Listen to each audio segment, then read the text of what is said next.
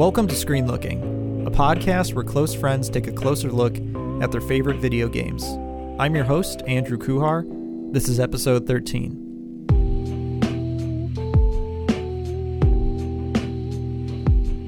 One of the first times the word PlayStation ever appeared to the masses, it was in a brief article from the New York Times dating back to June 1st, 1991. Back then, the story didn't make the biggest splash. It had to be dug up by Polygon in 2015 for us to even know about it. But had the story ran today, it would have sent a shockwave through the video game industry. Quote, "The Sony Corporation said yesterday that it planned to enter the game market with a machine based on the latest Nintendo technology." End quote. To put that sentence into 2019 terms, it's as if Google started building a streaming infrastructure for the Xbox One, or if Apple was designing hardware for the Nintendo Switch. Yet, before the PlayStation's unmistakable Escher-esque logo would grace what is now over 500 million consoles, it had to start somewhere. And where it started was in the most unlikely of places, on an unfinished Nintendo console. Each decade produces its fair share of technological artifacts. The video game industry of the late 80s was no exception, and arguably, its rarest is the prototype and reference, the intended successor to the Super Nintendo Entertainment System, or as most know it, the SNES. At the time, its most interesting facet was the addition of a CD tray, the first of its kind in a traditional gaming console. But if you were to look down at the Nintendo-styled controller in your hands, you'd find two words that now hold a much greater significance: PlayStation. How those words arrived there, yet departed so quickly, is something we'll return to a little later, because today, in episode 13 of Screen Looking, we're paying homage to the very system that allowed so many of the games that we love to even exist. From Sony's fallout with Nintendo, to their provocative designs and marketing, the PlayStation took a most peculiar path to putting its controller in our hands. A quarter of a century later, we're here to finally answer if turning the damn thing upside down actually helped or hurt our own PS1s in the long run. Whether you're a returning listener or just discovering our back catalog, it should be obvious how meaningful the PlayStation's legacy is to the majority of our conversations. As we near its 25th anniversary, the argument that Sony created its own success is easy enough to make, but it's the irony of its origins that's a little bit harder and actually quite fun to try and cut through.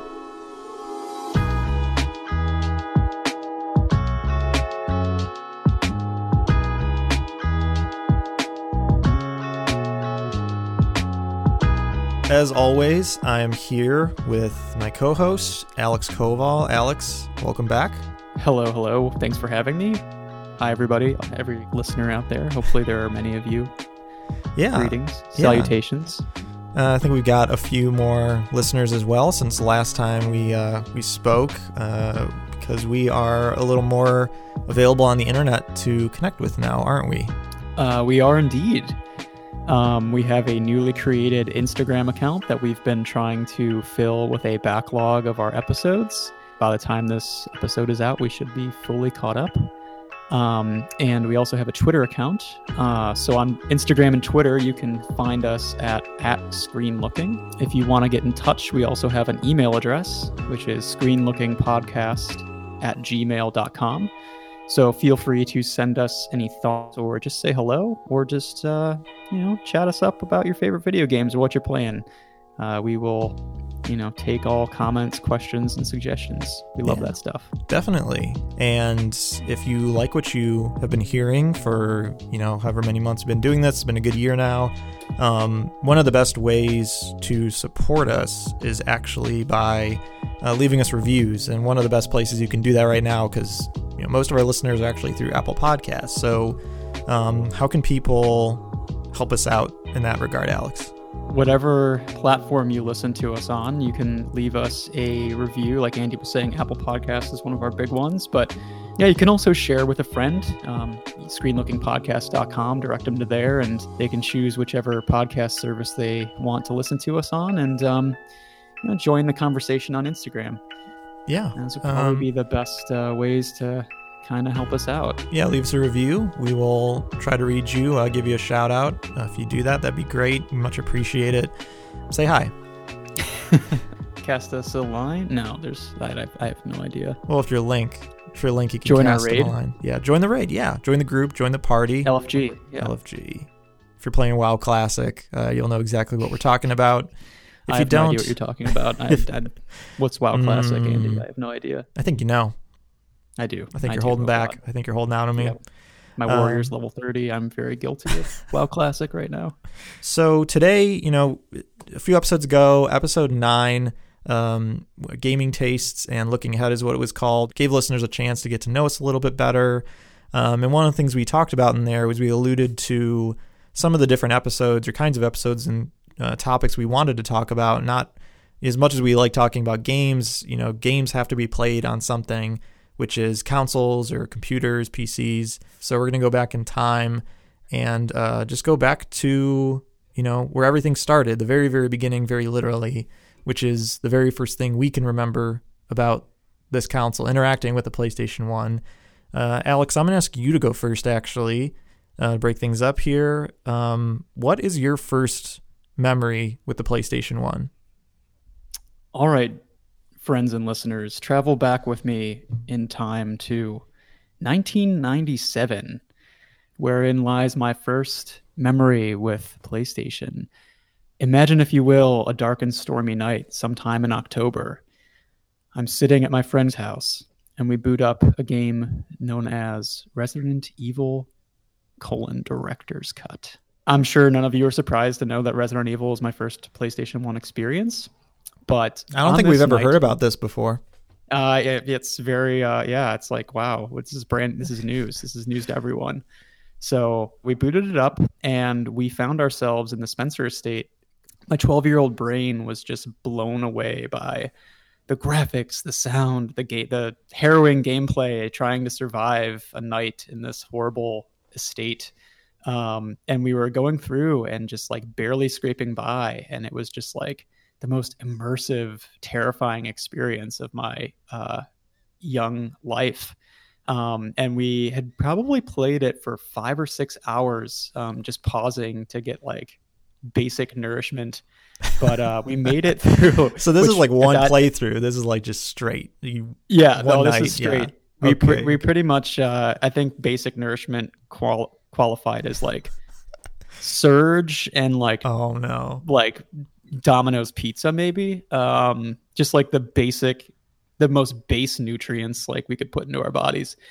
But basically we got to, if any of you are familiar with the game, we got to the part where it was like the guardhouse. We just got back to the mansion for the second time. Yeah, you leave the mansion at some point, right? You leave the mansion, you go to the guardhouse, you beat the Plant 42, you come back to the mansion, and you are greeted by the arrival of what can only be described as beasts straight from the depths of hell. They look like giant frogs with fangs, and they are ready to rip you to shreds.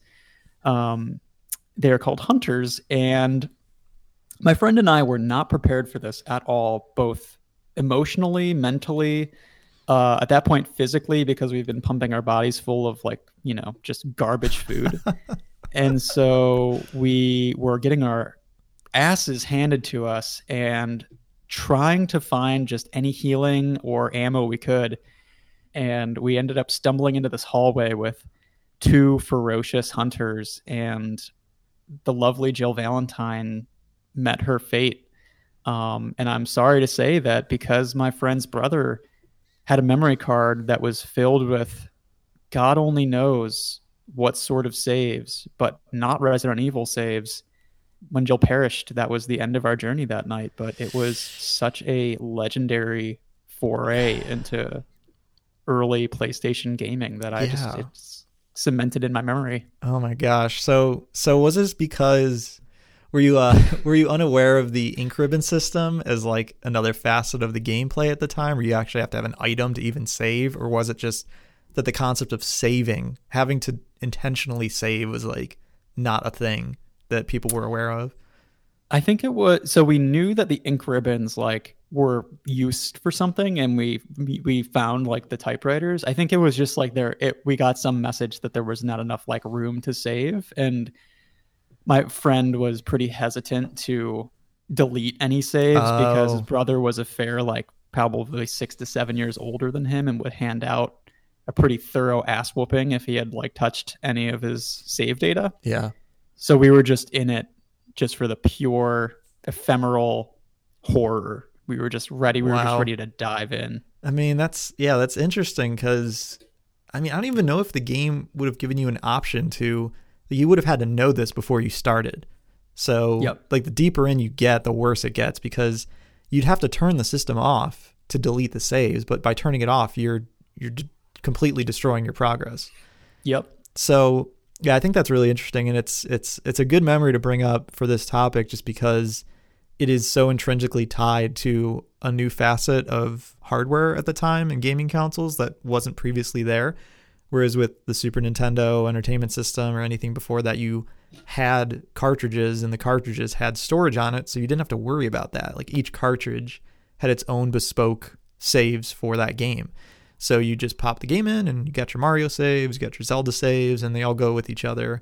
And they're mutually exclusive from the system. But with the PlayStation, because of how much, you couldn't write to the discs because they were read-only. So you had to write to something else. So they sold these peripherals called memory card, these little sticks, and you put them in. And I mean, we don't have them anymore. They stopped doing that.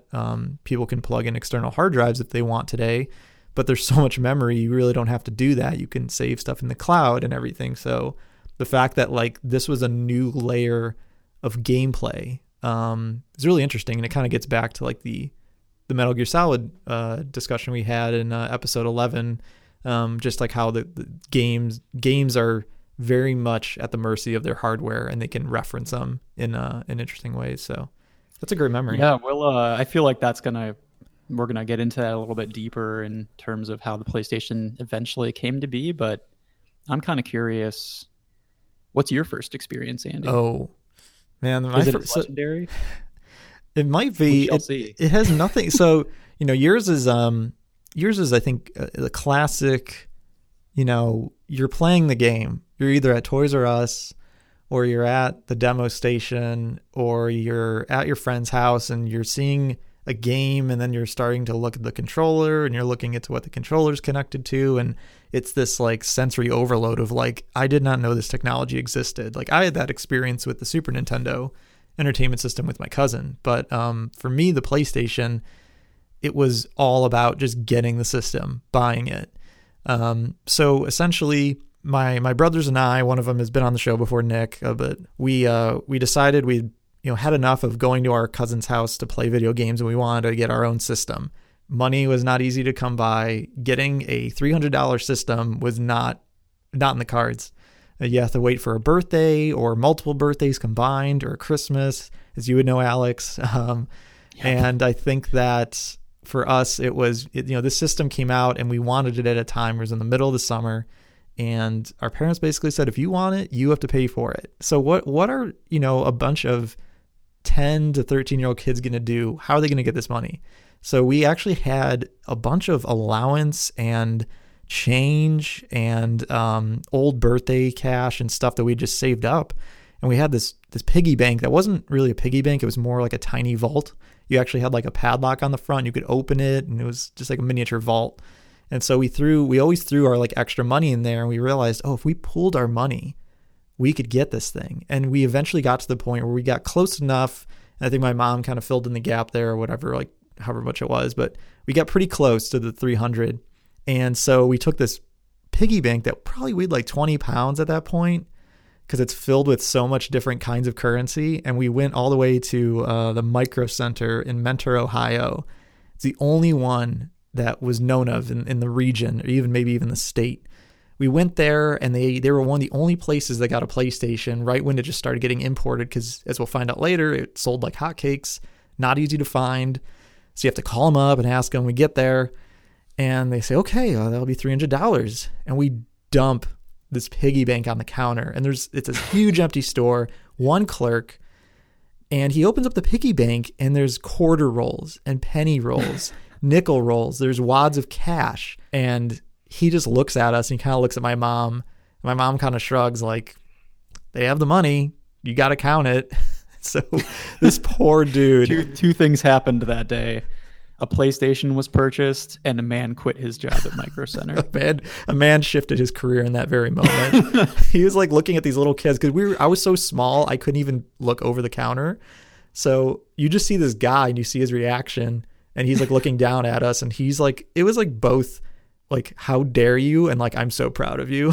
Like, and so he like goes back, gets his manager, and they're talking, and I'm like, do we not have enough money? And they're like, all right, let's start counting. So because they didn't know if the rolls had the exact amount, they counted everything. It took like 15 minutes, and eventually they're like, okay, we got it. One PlayStation 1. We bought it with our own money. The kicker was, we don't have enough money for a game. Oh. But thankfully, the PlayStation 1 came with a demo disc. And we were like all about to be in like tears. Like, we can't buy a game. And the games were like an extra, $40-$50 or whatever. And there's so many cool ones on the shelf. But the demo disc, it was like, oh, it's got games on it. We'll just play that. And we played that demo disc into the ground. I mean, it was one of those things where you know the first level of every major game because they only give one level and limited characters like in Mortal Kombat and stuff. But I think we played the demo disc for like 2 months before we even had the money to get a game. Oh, those demo discs were life, man. They were great. So good. And there's a lot of games on that demo disc that I think we're gonna bring up later as notable mentions. But I think that kind of loops back into Resident Evil, because I think what we found out was that we could rent games because it was so much cheaper to rent them for a weekend and power through them. And I think that Resident Evil was one of the first games we actually rented and sat down and had a very similar experience to yours. I think that's if you listen to our Resident Evil 2 deep dive on the remake, you'll hear Nick talk about that memory if you're curious. But yeah, that's my memory. That was, dare I say, even more epic than my memory. So good job on that. Oh, well, thank you. But yeah, I mean, it's, and think about it too, $300 in 1994. Wow. That was pretty expensive back then. That's very true. Yeah, I mean, that was it's probably like around 6, like inflation, probably double, like $600, something like that. Yeah, but that's our first touch points with the system. But I don't think most people really understand how fickle and fragile the process of the PlayStation even existing was. Yeah, so we kind of touched on this a little bit earlier when we were talking about memory specifications for games and whatnot. But the Sony PlayStation has a kind of a interesting history in that it was initially supposed to be a new version of the SNES. Nintendo had kind of partnered with Sony back in around 1991 to create a CD-ROM drive addition to the SNES to sort of allow games to have additional memory, like to make games bigger and better. It basically partnered with them, and we're going to create something called the Nintendo PlayStation. Right. And if you look out there, you can find pictures of this thing online, and it looks totally, for the most part, it looks totally different. It looks much more Nintendo-y. It's got like kind of a cartridge slot, and there's actually a little sort of CD-ROM disc drive, kind of like the original PlayStation 2s had. But yeah, it has like a controller sort of reminiscent of the Super Nintendo controller. Yeah, very, very. So that's kind of where it got its start. I know like there's a little bit more to it than that. I don't know if you wanted to add anything, Andy. Oh yeah. So I mean that's a really good summary. And I think it's just just to like pause for almost a second and just ruminate on the fact that Nintendo PlayStation. I mean that's like. It's like this is like an alternate universe. This is like it almost sounds like fan fiction for video game like console is a real thing. You can go to Engadget and search Nintendo PlayStation. They actually have quite a few articles about this because they got their hands on one of around 200 prototypes that even exist. It's a really long story about how they got their hands on that, and they even tried it. Unfortunately, the disk drive didn't work because there was some parts on the internals that were either disconnected or frayed or fried, but the cartridge side did work. So the idea was that the cartridge would play SNES cartridges as they normally would, and then you'd have the option that if a game was too big, like an expansion to Zelda, well, that is going to come on a disc, and you put that in the disc drive, and you get your options of input. But in terms of like the story of how it even got to that point where those two logos were on the same piece of physical hardware, the way it really went was Sony basically was working with Philips to extend the capabilities of a CD-ROM drive. At the moment, it was either used for storing and reading data, just straight data, like computer software and whatnot, and you could install it, or audio, like with music. But they didn't have anything that could handle visual and computing data and audio all at the same time, like just all going synchronously, which is what a video game needs. It needs to read code, it needs to read art assets, and it needs to merge all these things together. So they really wanted to just make, a more powerful CD-ROM. And what happened was Nintendo basically caught wave of this, and Sony wanted to get into the gaming market, and they saw this perfect fusion of, okay, well, you're working on the next piece of technology, the next quantum leap. We need it, as Alex mentioned, with the memory needs. So basically, Sony created a contract with Nintendo, and they started to work together on this to create prototypes, which is where those 200 prototypes came from. And then what happened over time, and this is where the details get kind of murky, even the dates, like you mentioned before we started, Alex, like some of these dates even go as far back to the late 80s. But really, those 3 or 4 years before the PlayStation came out, they were trying to work a deal out.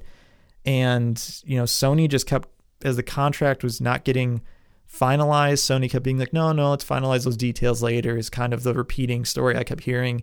And what ended up happening is Nintendo found themselves painted in a corner. They basically found that they were getting cut out of the royalties and licensing fees that should go to them.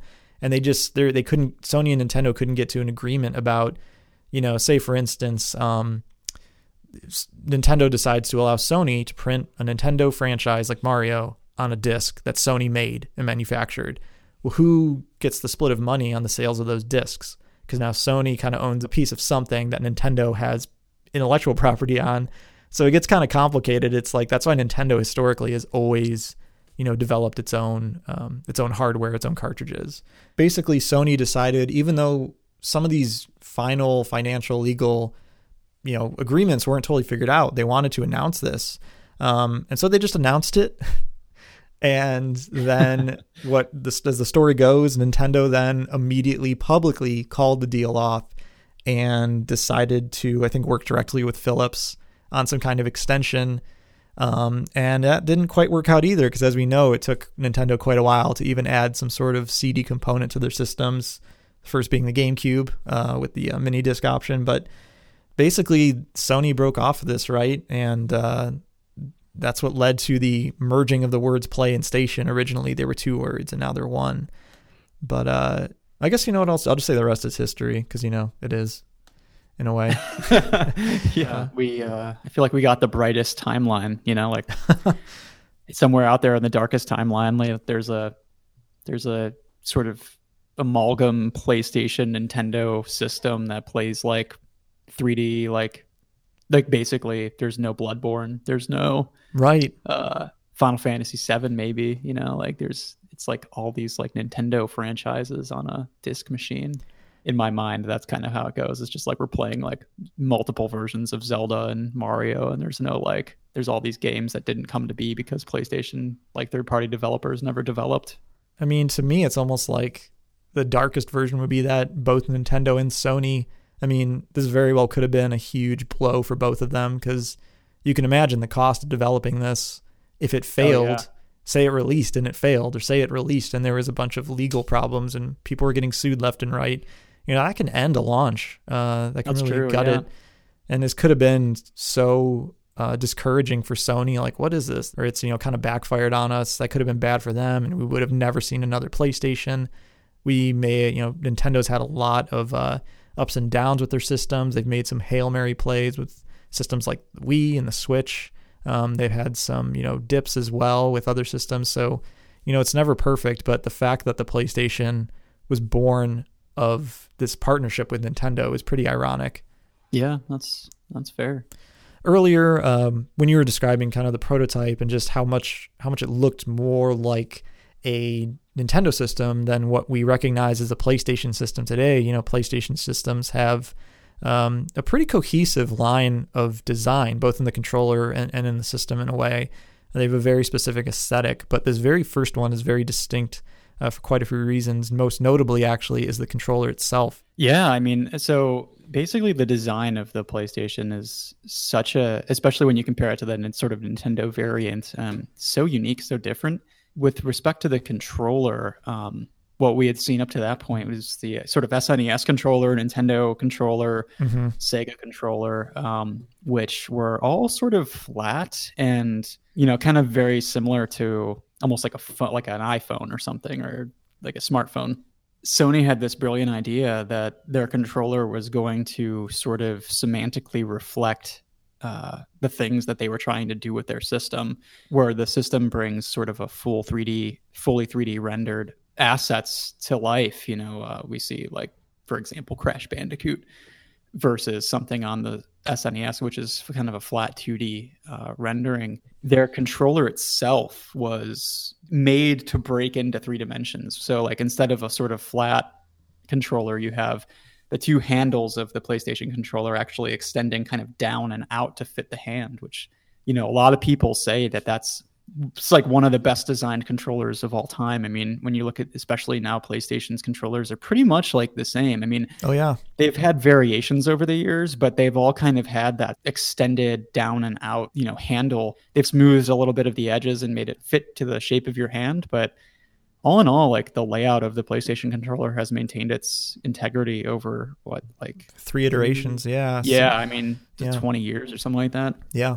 So that's kind of one interesting thing. They just had that brilliant idea that's like pure, a designer's like ecstasy right there. Just design that lasts the test of time like that. But also what's really cool, I thought, was like that the PlayStation, the actual buttons on the PlayStation, the symbols, the geometric symbols, and they had like an actual semantic meaning to them, which was supposed to sort of highlight what the buttons themselves would be used for across the games. So, for example, the triangle was supposed to represent like person's head, like their viewpoint, basically. Square was meant to symbolize a map, like it was kind of looked like a map. So a lot of times it would open up like a map or a menu. Yeah, like a document. Yeah. Yeah, the circle and the X were supposed to represent like yes and no, respectively. Right. It's like an X is like a cancel button or whatever. And what I find interesting about this is that, these were sort of like the initial design specs for like kind of basically what the developers of the PlayStation wanted the buttons to be used for. Right. And if you go back to like a lot of the older games, you will find that like the circle button is like the confirm button. But as you go, and the X button is the cancel button. I think in my original copies of Final Fantasy VII and Final Fantasy Tactics, which were made around like 97, those buttons like actually still hold. Like the circle is confirm and the X is cancel. But I think as you go into the PlayStation's life cycle, the meaning of those buttons is actually switched. So circle is like the cancel button and X is the confirm button. I think on Final Fantasy, I want to say 8, which came out in I think 98. I think the X button is actually a confirm button and the circle is a cancel. Yeah. Kind of interesting how those meanings actually got like overwritten as the PlayStation's like life cycle continued on. And you know what I think is a big part of that, and this will get into something later with the localization of the system. I'm fairly confident that the reason that mapping changed was because when they ported this to America, Americans and the Western audiences were really confused by the rightmost option being the most positive option, because it was like a red circle. It almost seemed like a negative, like get out of something or take back the action I just took. Whereas because the X was closest to your thumb naturally and it was blue, it was a more like positive, inviting color. It was that I think most Americans thought, oh, the bottom button, the closest button, is going to be most often like yes, do something, take an action, accept, confirm. And then there's like that weird kind of spatial logic, but also because, Eastern audiences, especially in Japan, when they read from right to left, of course. So the rightmost option is more naturally the starting point linguistically. So I think that was also just deeply embedded in the culture. So when they brought it to America, I think they eventually in the newer issuings of like the Final Fantasy games, if you were to play a Japanese version, it would be inverse circle is always going to be confirm, whereas X is going to, when it came to America, I think they flipped those two. So interesting. Yeah. But overall, yeah, aside from cutting the cord literally on this controller for the PS3 and the PS4, it's really remained the same. I mean, you see, if you took the controller and mapped them all in the same location and sort of faded between each one, you'd see like little tiny permutation changes. The biggest of all being when they added the DualShock, the dual analog sticks, because that gave you discrete control over movement and camera, which was pretty bold. Yeah, it's incredible to think that that they nailed the design on the first try, especially when you think about all the iterations that like Nintendo had for their controllers. Like going from the SNES to the N64 was like a night and day. I mean, the N64 gets a lot of flack for its controller design, and I don't want to jump too much into it, but it's just like it was trying to accomplish everything, I think. But then like the N64 to the GameCube controller to the Wii remote, like there's so much experimentation going on there, and I feel like all of those controller designs got like have some fans, but a lot of detractors. Meanwhile, the PlayStation just held steady, and I mean, it's people just, I think, have taken to that design and love that design. Yeah, they just found something, and it's made porting games really, really doable because, you know, even with the PlayStation 4 introducing the little touchpad area, that's been like the biggest shift where if games don't support that, you know, it's kind of a useless space and it takes up so much room. But if a game does support it and they decide to deprecate that feature or get rid of it, suddenly a whole section of control is gone. So it's like, what do they do with that moving forward? I think that'll be interesting to see how they evolve that for the PS5. But you know, the console itself, there's almost not as much to say about the actual console hardware itself as it is the controller.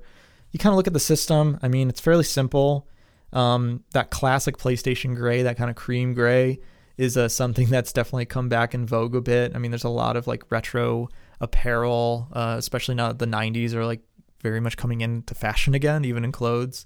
The PlayStation did that 20th anniversary edition of the PS4 that was the exact same gray with the symbols embedded on it from the controller. It's like a nice little touch. So there's definitely a lot of callbacks to some of the very basic design elements of the PlayStation in and of itself. The logo itself had been through a lot of iterations. Oh, and yeah. There's actually like a sheet out there that we'll link to in the show notes, but there's a lot of different iterations of the PlayStation logo. And let me just say, in my personal opinion, there are a lot of like wonky, super abstract ones that I think just did not, for me personally, play. I'm very happy with the one that they went with in the end, because some of these are like really far reaching. I mean, another thing that hasn't changed really over time is the PlayStation logo. Yeah, and that logo, I think the theme that they were trying to go with, again, similar to what they were trying to convey with the controller, is this sense of depth and perspective. Just like how the P and the S are sort of interweaving on themselves, sort of like those Escher paintings where you'll have like the staircase that is sort of unrealistically winding in on itself and is defying physics. I think they were going for that. There's that sense of the P and the S, or this endless loop of three-dimensional perspective. And yeah, that's the logo that they've gone from the red and the iconic, you know, rainbow colored red, green, blue, and yellow to just plain white sometimes for simplicity's sake. But yeah, that's held up over time as well. And then, I mean, reset buttons used to be a thing. I mean, how often do you see a reset button on a system anymore? Yeah, I think one thing that was cool that I really hadn't noticed until you mentioned it, but the little, like, on the original PlayStation, there's a little line going from the open button to like the disc tray, which kind of indicates like this button is like connected to this tray, and if you click it, it's going to open, which I thought was kind of cool. Like very simple way of like indicating the usefulness of a button. Oh yeah. Small little detail to make sure people weren't confused as to like, I don't want to open this thing. Like, I don't want to get into the circuits. It's kind of funny because like the flaws of the design of the actual hardware were kind of made manifest in the first couple months. Like, I guess we're pretty like, the fans wouldn't keep the system cool enough. So the internal hinges to the disc lid would like melt, and disc drives would occasionally like open up of their own volition, and the laser disc would lose focus, and you'd be like in the middle of playing a game and just be totally jacked. Like it'd be like, well, hope you saved like 20 minutes ago because you're totally screwed now, which is kind of funny. And like, you know, you'd have to like, well, I kind of remember you like flipping your system over. Oh yeah. To, like there were definitely some imperfections in the hardware design, because same thing, the heat, there was, I mean, without getting into the nitty gritty of it, but essentially these were pieces of plastic that were around the laser that was reading the CD. And if that plastic started to get hot, it would lose its reliability or its integrity, and they would cause the laser to have trouble being stabilized. So in order to stabilize the laser, you had to flip the console over and like use gravity to get the laser to just stay focused. So you'd have to like flip the system upside down, but then you couldn't get the disc out, and you have to like hit, like every time you turn the system, it'd like fall and slip because it was such a slick plastic. So you're like basically breaking your console just to play it. No joke. Like when we were kids, I seriously thought you were just being superstitious. I'm like, there's no way that that's actually helping the system. Like, how is that possibly good for the system? And then like now I'm like, oh my God, like he was right. They were like, they somehow discovered that this was like the way to get this system to work. Yeah, it was pretty precarious. Like there was even times where you had to go to the very dangerous 45-degree angle lane, which was like, I don't even know why that worked, but sometimes the lane would work and you'd have to prop it up, and that's when it would start sliding because it couldn't hold its own weight. It was a mess, but they had to like fix versions of the system later on so the little plastic molds were more reliable and more heat resistant, so that wouldn't happen. But not for us, because we got it right when it came out because it was so exciting. So it's like, that's like the one con of getting being an early adopter is you're going to inherit some of those initial design flaws. And this system was, all this happened. They made all these decisions, all these intentional thoughts and design choices, and then the system just came out. I mean, it was the first console they ever made. And how did people react to it? Yeah, it's pretty crazy. So it released in Japan on December 3rd, 1994 for 39,800 yen, which if you do the math, which I actually did, looking back to 1995, how much yen the dollar was worth, yada yada, conversion, all that fun stuff. It was approximately $400 for the Japanese population.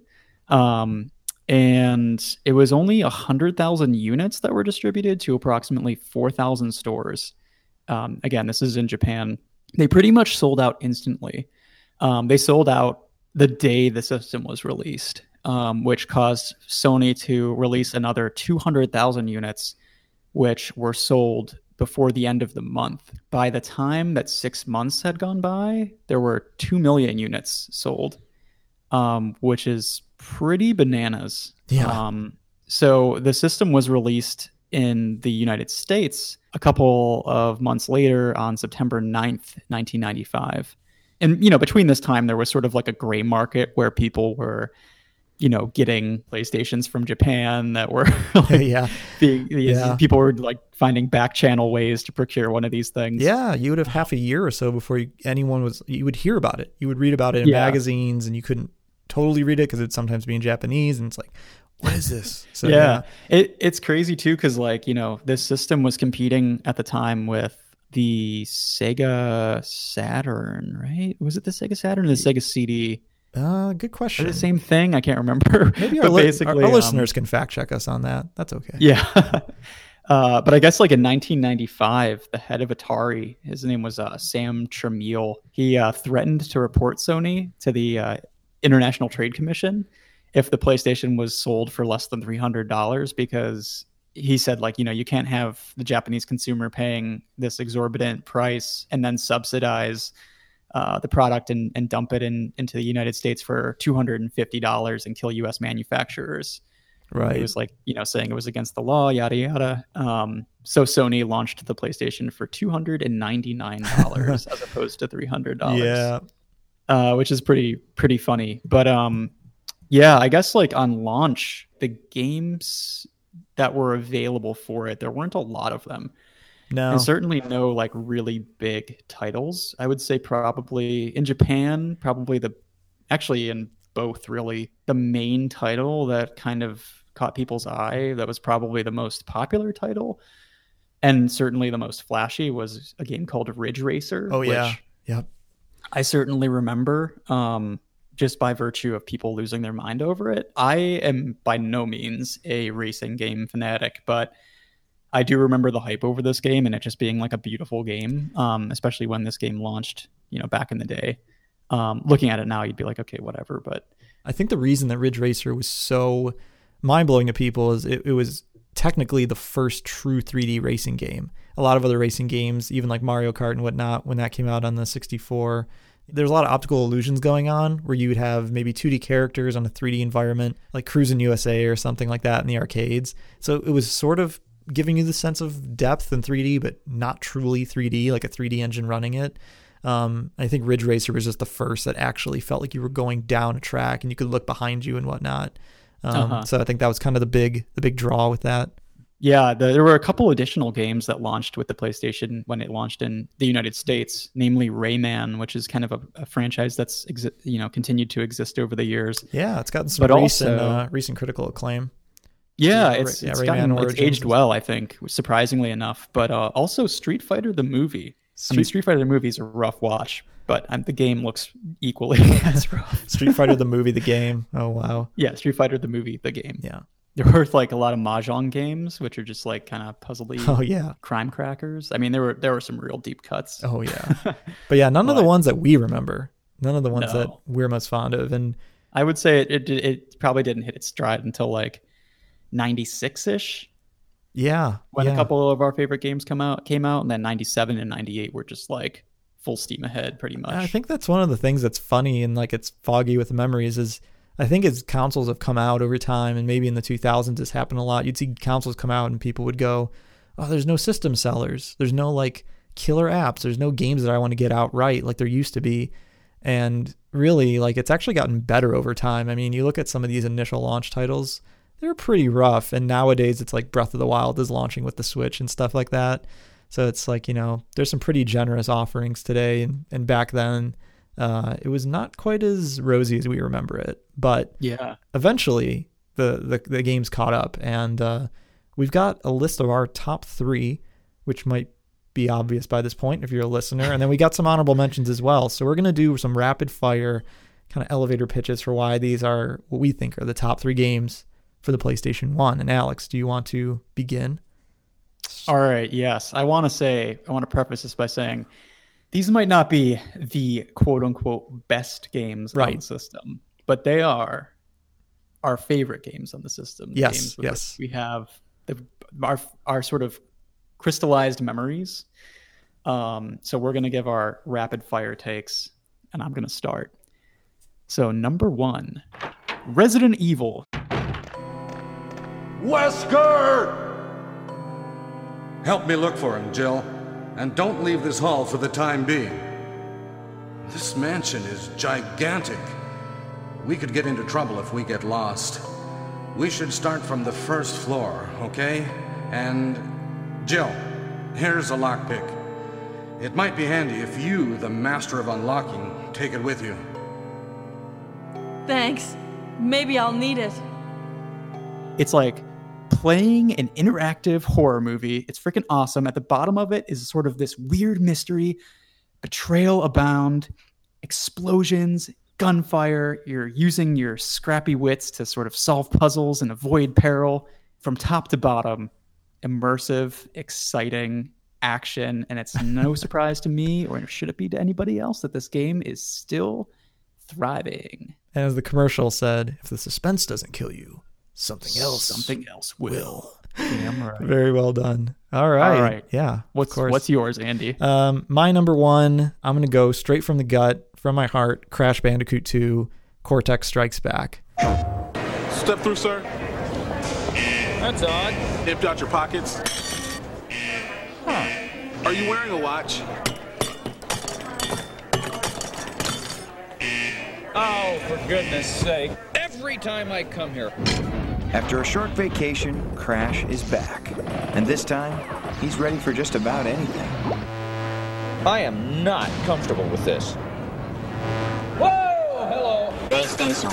I think that even though I think my opinion on this maybe has changed a little bit with the re-release of the Crash Bandicoot Insane Trilogy, I remember when I played Crash Bandicoot 2, it was the Crash that allowed full use of the DualShock analog sticks. So you could move Crash in full 3D motion and not just forward, back, left, and right. The graphics had just jumped a notch up just enough. The animation got so good. The level design got really, really great. They introduced vehicles into this. Crash had a fuller range of motion. He had a full range of moves and attacks he could do. He could slide, he could crawl, he could belly flop, not just jump and run. The character models themselves looked excellent. There's some really great voice acting and storytelling in this one. And they just got really, really playful with the environments and the way that the game lets you choose which level you played first. It wasn't level 1-1, level 1-2, level 1-3. It was, we're going to give you 5 levels. You can go to whichever one you want. So you could go to the 5th one or the first one first, and then you go to the next 5, which were called the warp rooms. So the game was just a pure, total refinement. It was virtually flawless when it came out. I think the difficulty spikes have received some criticism over the years, but I was very fond of them. When I revisited this game, I felt like it was the clear standout. It was the best in the series back then, and I always look back very fondly on the sequel to Crash Bandicoot, even today. Excellent. Alex, what is your number 2? Let me just ask you all, do you love Shakespeare, but you wished included more dragons and magic spells? Do you like having a job? How about 30 jobs? Well, if you answer yes to all these questions, then I might recommend to you Final Fantasy Tactics, one of my favorite games for PlayStation 1.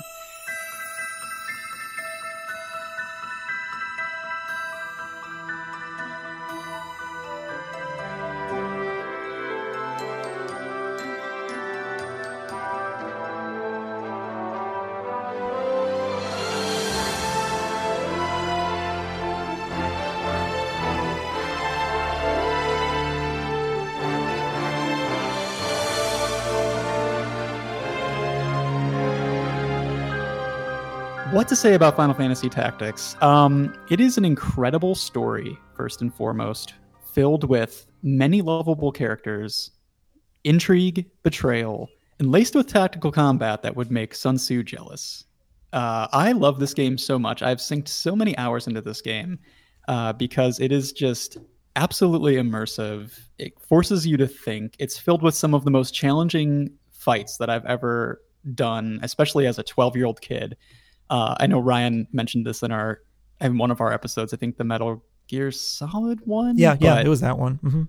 Yeah, some of those fights are just absolutely incredible, and there's character dialogue interspersed with them, and people espousing these like grand philosophies where you're just like everything feels so that the stakes just feel so real and so deep. Everything just kind of fires on all cylinders. And one of my favorite things about this game is that it came out parallel to Final Fantasy VII, so it features a cameo by none other than everybody's favorite spiky-haired, Mako-infested protagonist, Cloud Strife, who you can recruit into your party and cast all of his awesome limit breaks on ne'er-do-wells.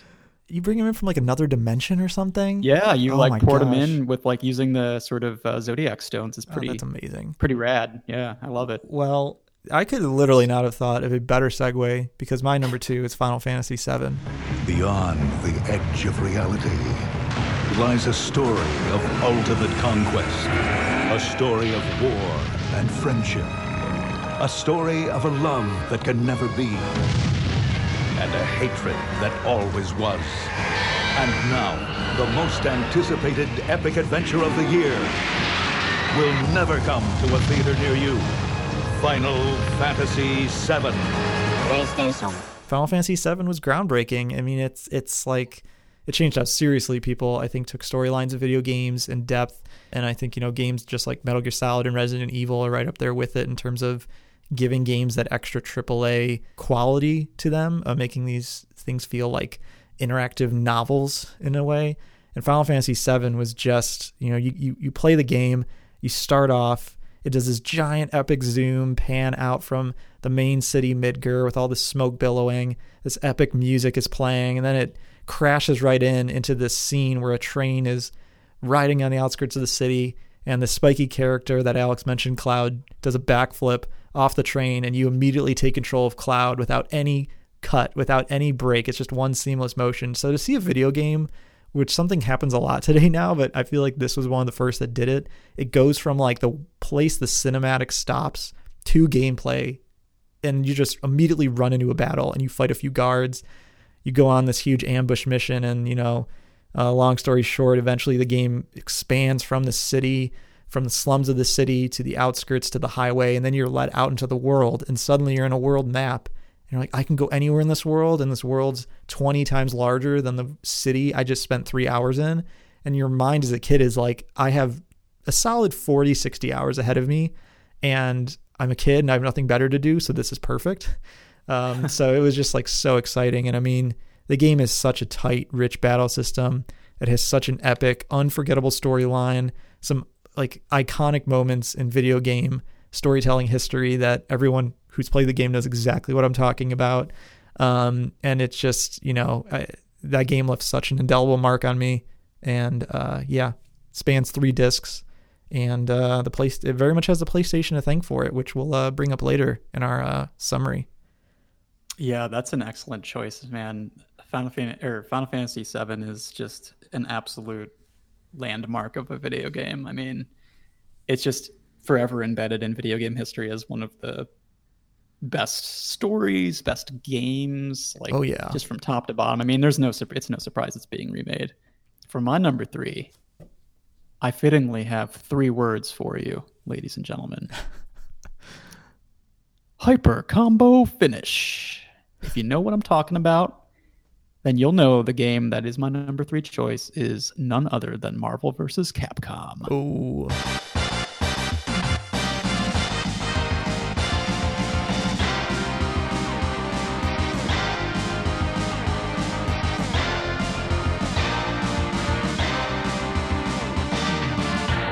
One of the most exciting, well-tuned fighting games, I dare say, of all time, from which you can choose characters not only from the Capcom franchises, including Street Fighter and Mega Man, but also famous Marvel characters like Captain America and Wolverine.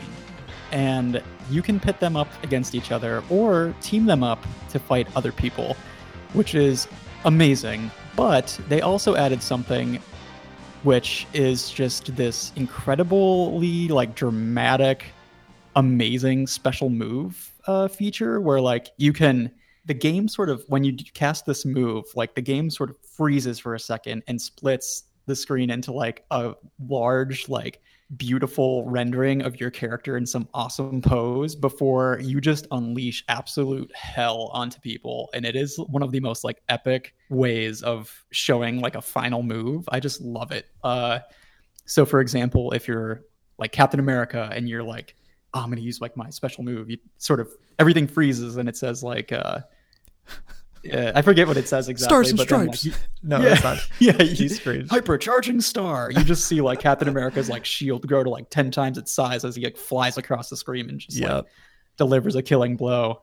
But ultimately, this game is just super fast paced. But unlike a lot of fighting games, the way that they tune move execution, it's actually very challenging and very difficult. You can tell the difference between a pro player and a novice almost immediately, because pro players are just something you have to study. It requires such execution and finesse, which is something that I've always really loved about the game.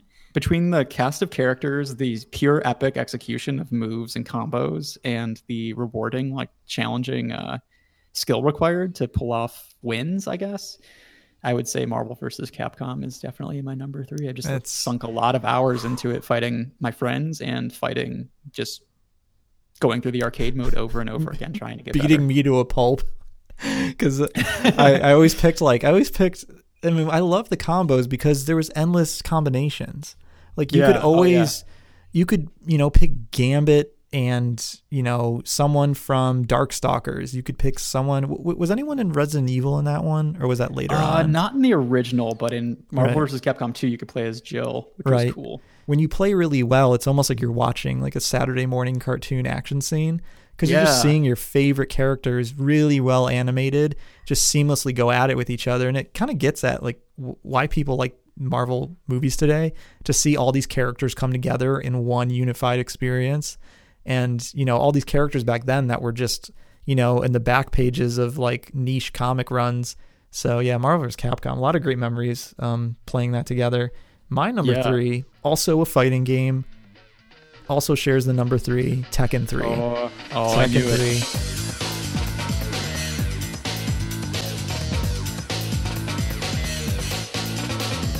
If I looked at the hours I spent on any game across all the PlayStation 1 games I played, this might be the one I spent the most time in, other than Final Fantasies. Just because you're trying to unlock all the characters, you're trying to remember all the move sets, When you get into a new character, you're trying to fight your friends. And this was at a time, too, where there was no online component. So you're just really playing 1v1 against your friend in a room, or you're playing various difficulties of the arcade mode of the story. And it was one of those fighting games that actually had a pretty good story of, like, each character had their own motivation. They had their own, like, goal they were trying to achieve at the end.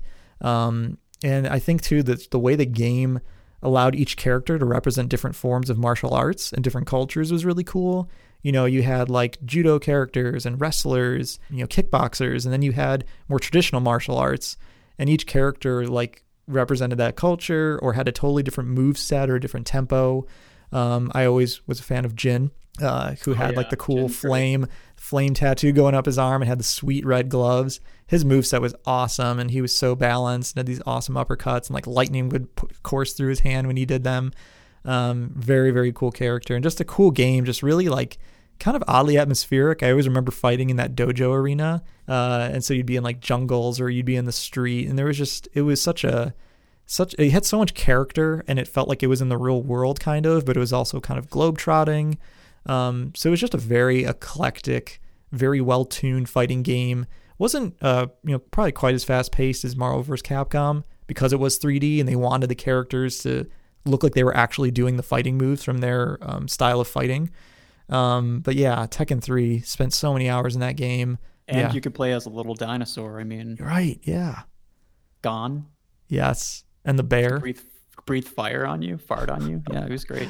Oh, Kuja. Man. Who is your favorite character in that game? Paul? Oh man, favorite character Paul Phoenix, hands down. Yeah. Yeah. Like I will never forget that man's like shouts.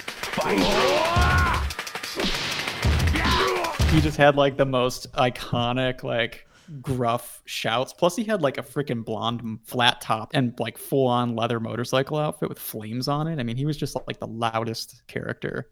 All the characters just had such personality, man. Like, and I love how each character had like their own little epilogue when you beat the campaign for them. It was great. They did a really good job of giving them their own like arcs and stories, and I really appreciated that about that game. Yeah.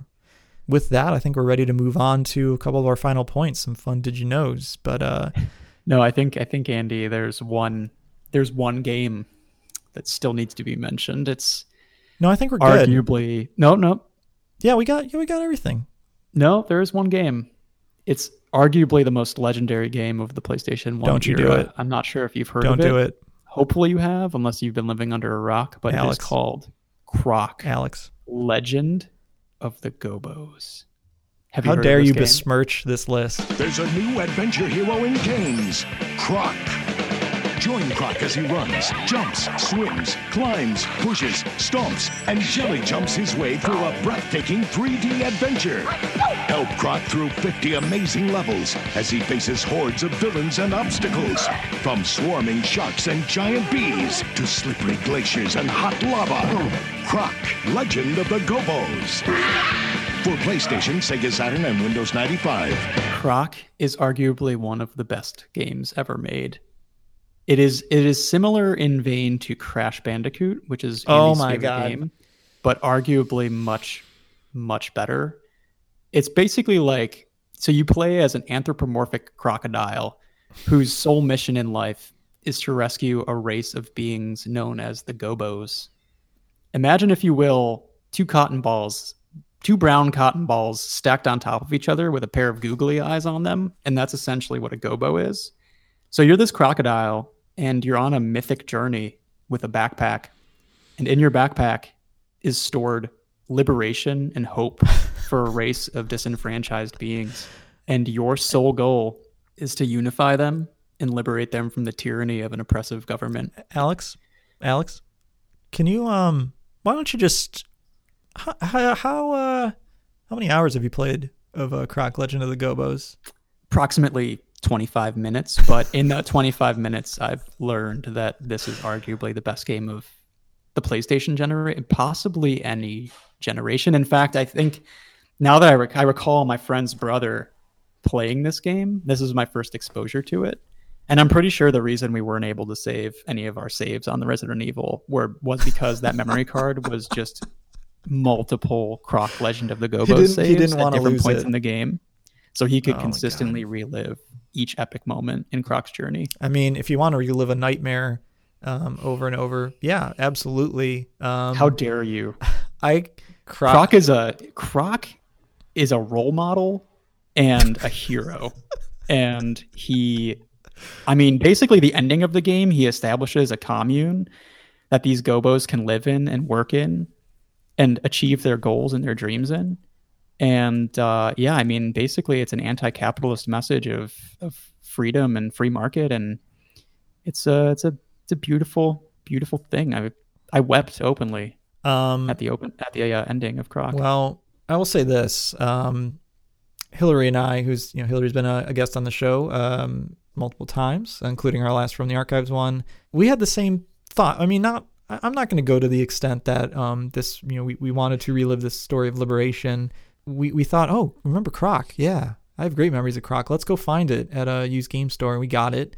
Could not have regretted that decision more instantly, because this game is so unplayable. It is so antagonistic towards the player. I can't believe that kids dealt with this game, and not only dealt with it, but loved it and like embraced it, as you are embracing it, Alex. I wholeheartedly embrace it. We're just going to have to agree to disagree on this, I think. This is going to be a long-standing debate. I think we're going to have to revisit this. To quote Billy Madison, "At no point in your rambling, incoherent response were you even close to anything that could be considered a rational thought. I award you no points, and may God have mercy on your soul." Oh, Jesus. I'm crocking up over here. This is the last episode of Screen Looking Podcast. 13's an unlucky number, so I guess we should have seen this one coming. But anyway, so we talked about one of these, about the whole flipping the console, but there's some fun did you knows about the PlayStation, either hidden features or things that maybe weren't very much available to public knowledge because the internet wasn't as widespread back in the late 80s, early 90s, and games weren't being covered as much on the internet as they are now. Alex, do you want to go through a couple of these with me here? Yeah, I would love to. Did you know, Andy, that the PlayStation, because it could take CDs, was also a CD player? But not only that, you could put in certain games like, say, Castlevania Symphony of the Night or Cool Borders. You could throw those games into a CD player. They would be read like a CD, so you could listen to the game soundtracks on a CD player. Okay, so I knew about the PlayStation doubling as, like, if I put a burned CDR into the PlayStation, it would play it. I think it had some kind of visualizer with it. Yep. Some kind of equalizer. So yeah, if you didn't have like a Discman or something, you could play it and the music would come out of your TV, which was pretty cool. But I did not know about putting a PlayStation in, if I opened up my computer tray and put it in, it would play the music off of it. Mm-hmm. Wow, that's amazing. Like play it like it was a CD. Pretty cool. That's really cool. So it basically came with the soundtrack. Yeah. Huh. Interesting. And for some game like Castlevania that has bloody tears, I mean, shit. Yeah. That's some definite drive around in your car and just rock out music. That's funny. I think the other thing that's cool about the CDs is just the fact that when the PlayStation first came out, because the CDs you could if someone pirated a game or burned a PlayStation game, nothing was stopping them from making an exact copy of a game. This is one of the big reasons Nintendo really didn't want to go through with this CD component, because they knew this was going to open the floodgates up for potential piracy. So PlayStation eventually had to manufacture their discs to have some sort of region locking on them. So there was a string of code specific to the disc itself, the hardware of the disc, that no one else could read or write. So if you're, a normal CD burner couldn't write that information. So there's information specific to the American audience, Western audiences, for European, and for Eastern and Japan. Well, that's pretty crazy. Yeah, I mean, just the scrappiness involved with having to you have a system already out and you're like, oh, this is happening and we need to respond appropriately. Right. Pretty clever. Right.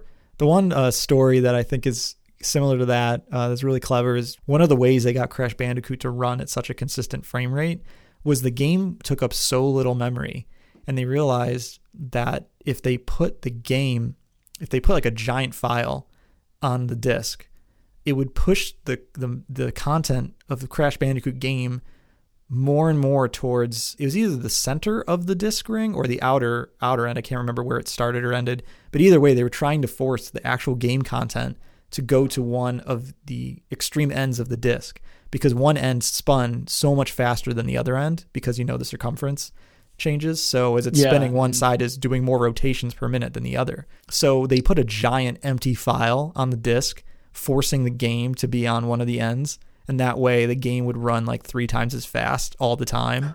So that way they were able to get the game to run like really, really well. And that was one of the reasons the game like looked as good as it did. And they were able to get as many textures and like polygons on the screen without it crashing or like dropping frame rates. Wow, So, that's incredible. yeah, there's one of the creators of the series, Andy Gavin, has a huge like 13-part making of Crash Bandicoot, and that was one of the like highlight moments of, I would have never guessed that you did that to make your game run better. Like you hacked the way the software was written to the hardware to get it to run better. One of the last things that you mentioned that you could pop in regular music CDs, CDRs onto the PlayStation, it would know that it had music. The weird thing is, like, you had to get into, how did you even get into the PlayStation menu? Because you would put the game in and it would just start. If you had a disc in the PlayStation, it would go from the PlayStation loading screen straight to the game. You didn't have to do anything. And nowadays you have to go through how many menus. So how did you even get to the menu on the PlayStation? Didn't you just have to like not put a game in and load it? Yeah, that's right. Yeah. Oh man, old school. Yeah, you had to like hit the power button, not put a disc in, which like that's the only thing you can do. So how would you ever know to not do that? But when you got in there, that's how you access. Yeah, that's how you accessed your memory card data and stuff. You'd have to like load it up without. That's right. Yeah, pretty wild. Yeah, pro fact. And the last thing I think that's worth mentioning is the dev kits that PlayStation put out for people to test development on. They had these like really cool. There was like a matte black PlayStation 1 and a very like crayon blue PlayStation. This was pretty interesting. I didn't know about this. No, this blew my mind. I had never heard of this. It was called the Net Yaroze. It was a matte black PlayStation that Sony provided for people who were interested in game development. A lot of these actually ended up going to universities that taught teaching programming classes or game development classes. I mean, at this point, there wasn't a lot of universities that did this. There were a couple of these sent there. And, obviously other ones were sent to people who had sort of like an itch to get into amateur game development. But they were around like $750, which is pretty pricey, almost twice the price or over twice the price of a PlayStation. But they were packaged with the sort of matte black PlayStation unit that could be used for software debugging. And they also came with a serial cable, which could connect up to a personal computer so that the user could like write the computer code, compile it, and then send the program to the PlayStation and play the game on the PlayStation. It also came with like a CD that contained like development tools, kind of like an SDK. Yeah. Which is pretty crazy. And to sort of limit, like, because obviously, I mean, what you're probably all thinking is, did Sony want people creating like indie games and like selling them? Because I mean, obviously that's what I would do. I mean, hell, it'd be really cool to do. Obviously, like, Sony needs to exercise some sort of quality control over the games that they put out, because who knows what people could be putting into these games. So they actually didn't allow developers to write their games to a CD. The game could be put onto the units themselves, the Net Yarozes, and played through them. Because of the hardware limitation, the games could only be so big. I think it was like 3 MB. Wow. As opposed to the storage that a CD could hold. So like 700, a lot of these games, a lot of these games ended up being like pretty small, simple games. Kind of think like Pac-Man emulators, or actually one of the games actually looked very similar to, if anybody's ever played Hotline Miami. Kind of like a top-down shooter. Yeah, there's a game like that, which I thought was kind of cool. But yeah, really interesting fact about PlayStation. Yeah. You could actually, Sony allowed people to sign up for this sort of online forum where you could post your games and other people could download them and put them onto their systems and play them. So it was sort of like this really tiny network of amateur game developers sharing games and playing each other's games, which is kind of cool. Yeah, that's sweet. I mean, I had no idea this was going on at the time, but yeah, that's pretty. And I mean, now they're super rare. They sell for like thousands of dollars on eBay. Of course. I mean, that's really ahead of their time. Much more familiar to what you see today, where there's a lot more free sharing of ideas and development. Yeah. Wow. Yeah. That's really all. It's very interesting. a lot of stuff we didn't know ourselves. So we hope there's some people out there that this is all new to as well. In closing, where is the PlayStation 1 today? What is its legacy? How do people remember it? I mean, we're on PlayStation 4 for a reason. I think the original PlayStation had approximately 3,000 games made for it, and reached almost, I think it was like 960 some million in sales, which is absolutely incredible. For me, the big takeaway is that this system, we talked a little bit about this earlier, but the system almost didn't exist. And it just seemed to kind of be this happy accident that Sony sort of forced into being from like sheer will. And Sony's got a track record of sort of blunders here and there, but I mean, I'm certainly super grateful for this system and all of the memories it's provided. And I mean, so much of our shared memories and our friendship is through the experiences the system's provided. So pretty incredible.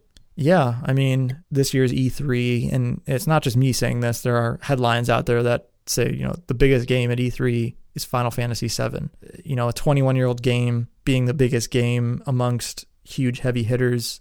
But it's really important here because the reason it even exists is because the PlayStation exists. It was supposed to be a Nintendo Super NES game, or was actually arguably going to be on the N64.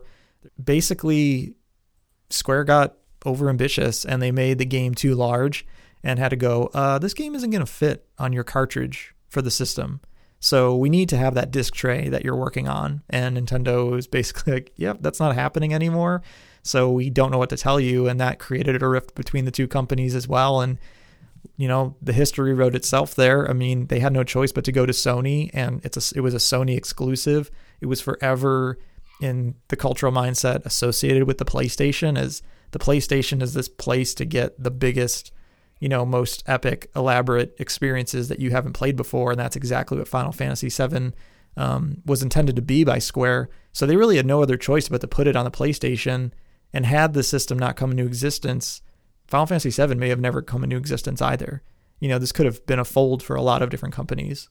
So I think it just shows, one, that the serendipity of this console, it's a really great choice of words there, Alex. The serendipity of it happening allowed this ripple effect for all these new franchises, these new stories, these new creative endeavors to come to light and be fully realized. And they were so good, and they left such an important impact in gamers' minds and in the medium itself, and were so influential that people really want to see these come and be their best self today. What would they look like today? We can all use our imaginations, but the demand is there. So clearly people are really, really still fond of that era, and it hasn't gone away. There's a lot more to the story than maybe we remembered, as we've discovered throughout our conversation today. But this was a very fun trip down memory lane. Alex, thanks for going down it with me. We've got two fairly kind of nostalgic episodes back to back here, with the Archives one and then this one, but we were really looking forward to doing this one for quite a while. We're glad we got to do it now, and we hope you enjoyed it, and we hope you got something out of it, learned something you didn't know before, gained a new appreciation for something you may have been enjoying for all sorts of different reasons throughout your entire childhood and young adult life. And we hope you'll stick with us and tune in to the next episode, as we got the fall season upon us. We are going to be doing our second annual seasonal episode, and that is going to be Iconic Spooky Worlds. Yes, right up my alley. And we may be asking for some audience participation on this one, so keep your ears and eyes tuned to our, Instagram, our Twitter, and just be ready to volunteer, because we're going to need some people to send into the spooky mansion. Oh yes. And if anyone out there wants to send us a thesis argument for why Croc Legend of the Gobos is the greatest game of its generation, our email address is open, screenlookingpodcast@gmail.com. I will read them, and I may respond, but I am in no way obligated to agree. Yeah, I mean, I think the game speaks for itself, but whatever. Okay.